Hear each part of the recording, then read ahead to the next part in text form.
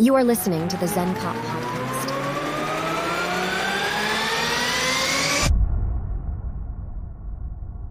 Guys, welcome back. Matt Grohl and Zen Cop here. Thank you for being here and thank you for listening.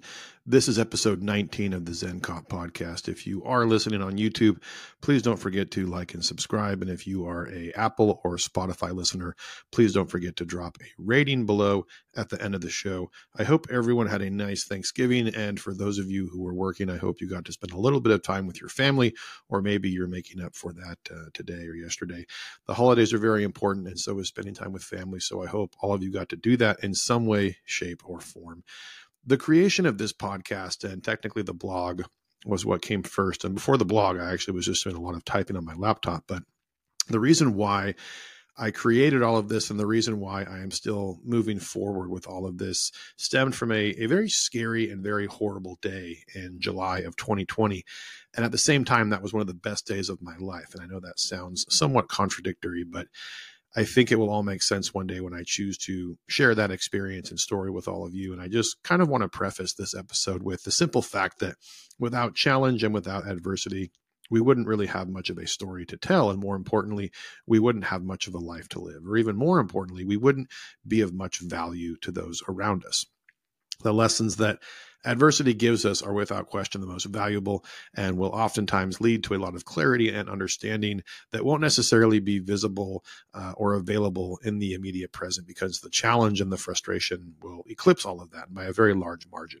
And what we are going to talk about today is the human brain and how it can be our best friend in the fight to maintain some kind of mental survival in life. And one thing that is very important for everyone to understand out of the gate is that trauma is totally and completely subjective.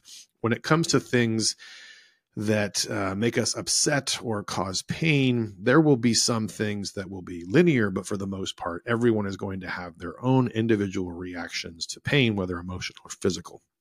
In law enforcement specifically, we are very quick to judge, and we do it all the time, whether consciously or subconsciously, but we all know the employee whose entire career was getting hurt and then simply being a name on a seniority list that hasn't, been to a briefing in 3 years. And then there's also people who actually get hurt. And even the people who are still hurt, they still get the cynical comments from their peers. And that's just cop banter. It's almost as if cops, we sort of have to be in a leg cast or a halo for our coworkers to truly believe that we can't come into work. And if you've done this job for any amount of time, you know exactly what I'm talking about. Now, the even more questionable reason or skepticism comes from when someone is seeking treatment or time off because of stress or a medical reason that surrounds the brain. If you thought your peers would judge you for a broken leg, it'll be tenfold for anything involving a broken brain. But just like the leg, you can heal your brain if you do the work that comes with it. I will make the argument that there are some scenarios that are completely ridiculous, and the individual in question needs to be held accountable and put their big boy or big girl pants on.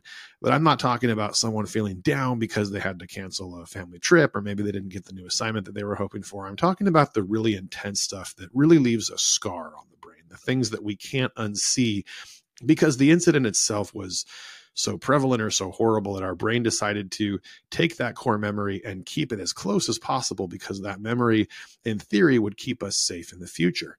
And understanding how the brain works and why that why it works in mysterious ways is important in order for us to understand why it offers us some of the best protection we could ever ask for, especially protection in the future. And sometimes people don't understand why some of the most graphic and horrific of events will be stored as a priority versus a scenario that was rather enjoyable and something that you would prefer to remember very vividly. And your brain will acknowledge that memory, but it doesn't store it in a place where it's easy to access. The brain needs to retain certain events in order to help us stay alive and have a physical response to a stressful scenario.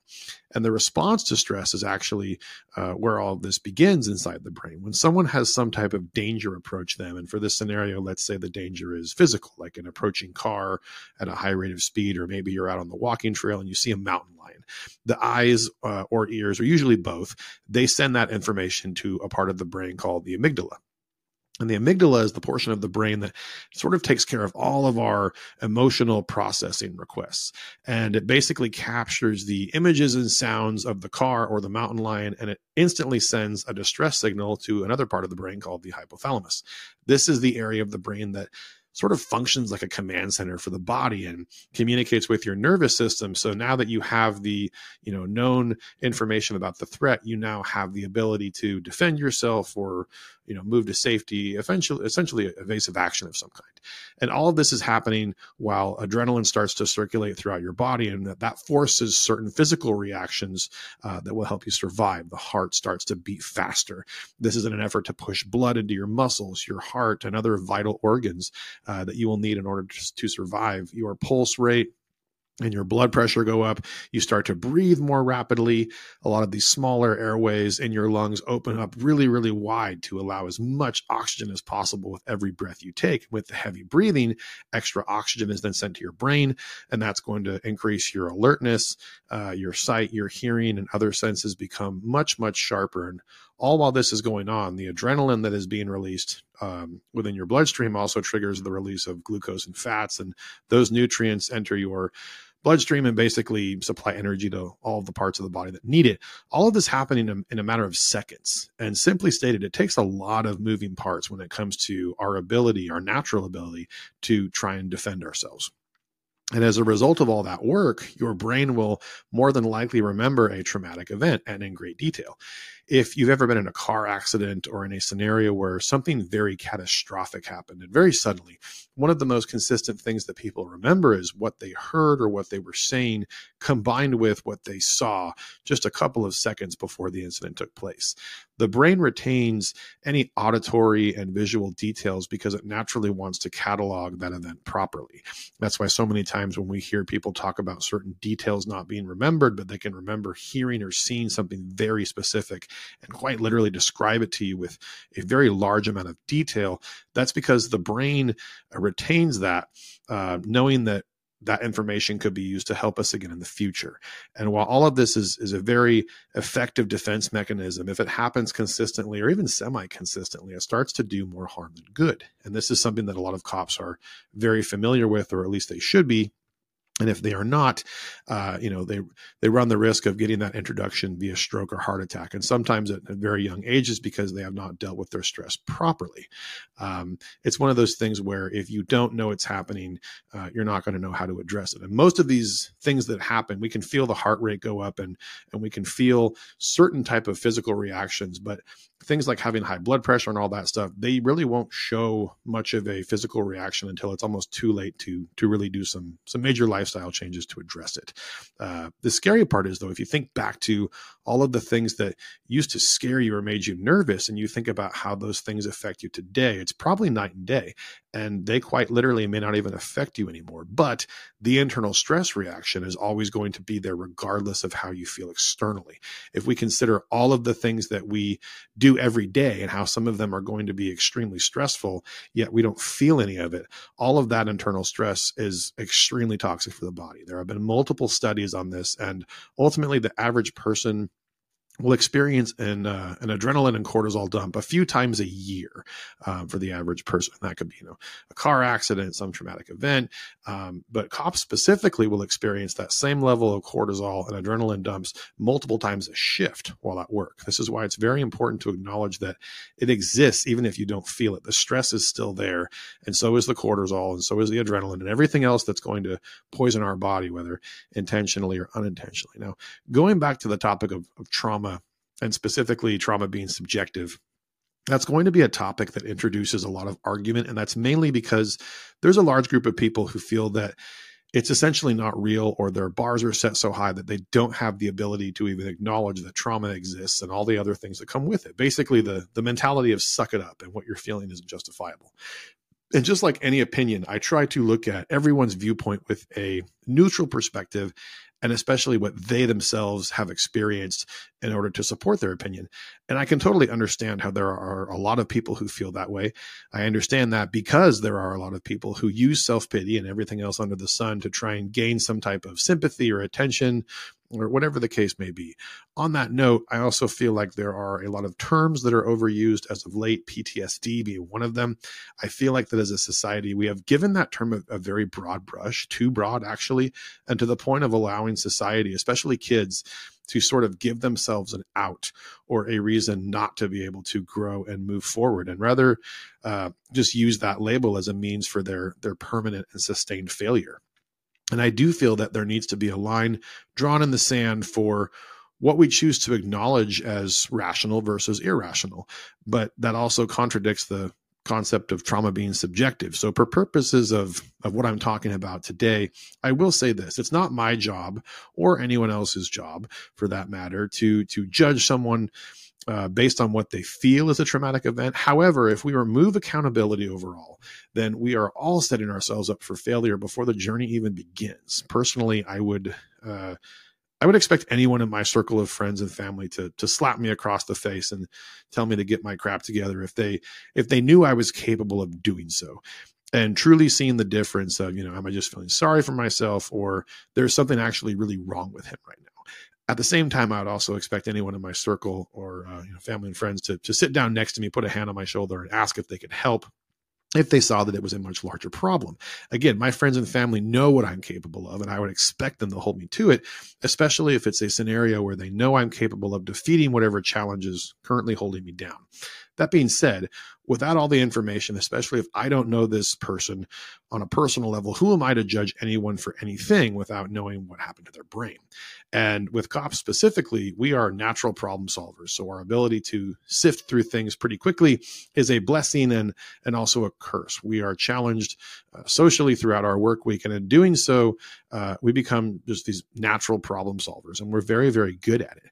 As cops, we are literally dealing with social puzzles all day long and finding resolutions for them as quickly as possible, one day after the other, shift after shift. And that is literally the bread and butter of what we do. And we do it so much that when we are introduced to a social problem outside of work, we tend to solve the problem very quickly, too quickly, actually. Consider this scenario. Has your significant other ever complained about something? Maybe it's about work or an issue they're having with a friend, and they aren't even finished telling you the story and the problem that they're dealing with, and you respond with a solution that ultimately solves that problem indefinitely, and the other half of that conversation looks at you like they want to punch you in the face. And sometimes it's not the answer they're looking for, but maybe they were just trying to vent, or sometimes they are looking for the answer and it was almost too easy for you to obtain it. Either way you slice it, it's important to understand that not everyone is going to receive it the way that you intended. And that's one of the Achilles heels of being a cop, where, we are going to deal with this stuff, day after day. And in a public service capacity, you are going to deal with problem solving on a social level exclusively. And sometimes it gets highlighted as a negative, which is kind of ironic because it just proves that you're really good at your job. Who would be upset if their neighbor was an auto mechanic and was able to fix your brakes in the convenience of his garage across the street, or if your brother or sister was a chef and always cooked good food, and one year for Christmas you completely flip out because the pot roast was just too perfect. Odd comparisons, I get it, but it is truly a skill that we just sort of naturally obtain over time, and sometimes very quickly in the beginning of our careers. And the mastery comes from years and years and years of using our brains for social scenarios that usually involve some type of conflict and ideally a resolution at the departure. It's a form of, I guess, mental gymnastics that unless you are a part of some form of public service, you rarely get introduced to it, especially talking with complete strangers. And in public service, we do it so much that we become these problem solvers that more times than not will get utilized among family or friends when others cannot find a means to an end or just some type of solution. Now, going back to the concept of what our brain chooses to retain and applying that to the things that we see every day on the street, it also introduces a very unhealthy level of hyper-awareness. As my kids got older and became more active, I started to notice that as a parent, I did things very differently compared to other parents. And of course, there's a big generation gap, and there's things that we did in the 80s and 90s that were completely unsafe. And I could say the same thing for my parents' childhoods in the 50s and 60s. It's just the way the world works. We live and we learn, and I'm sure my children's children, they're going to have a very different childhood from what my kids had. But as my kids started to get older and they developed relationships with other kids, I noticed that there was a lot more freedom and also a lot more of what I would consider to be very dangerous behavior that my kids were not allowed to do. For example, My kids love riding their bikes and they've always worn helmets, but my oldest rides his bike to school now. He's been doing that for about a year. And I feel like he's one of the only kids that actually wears a helmet.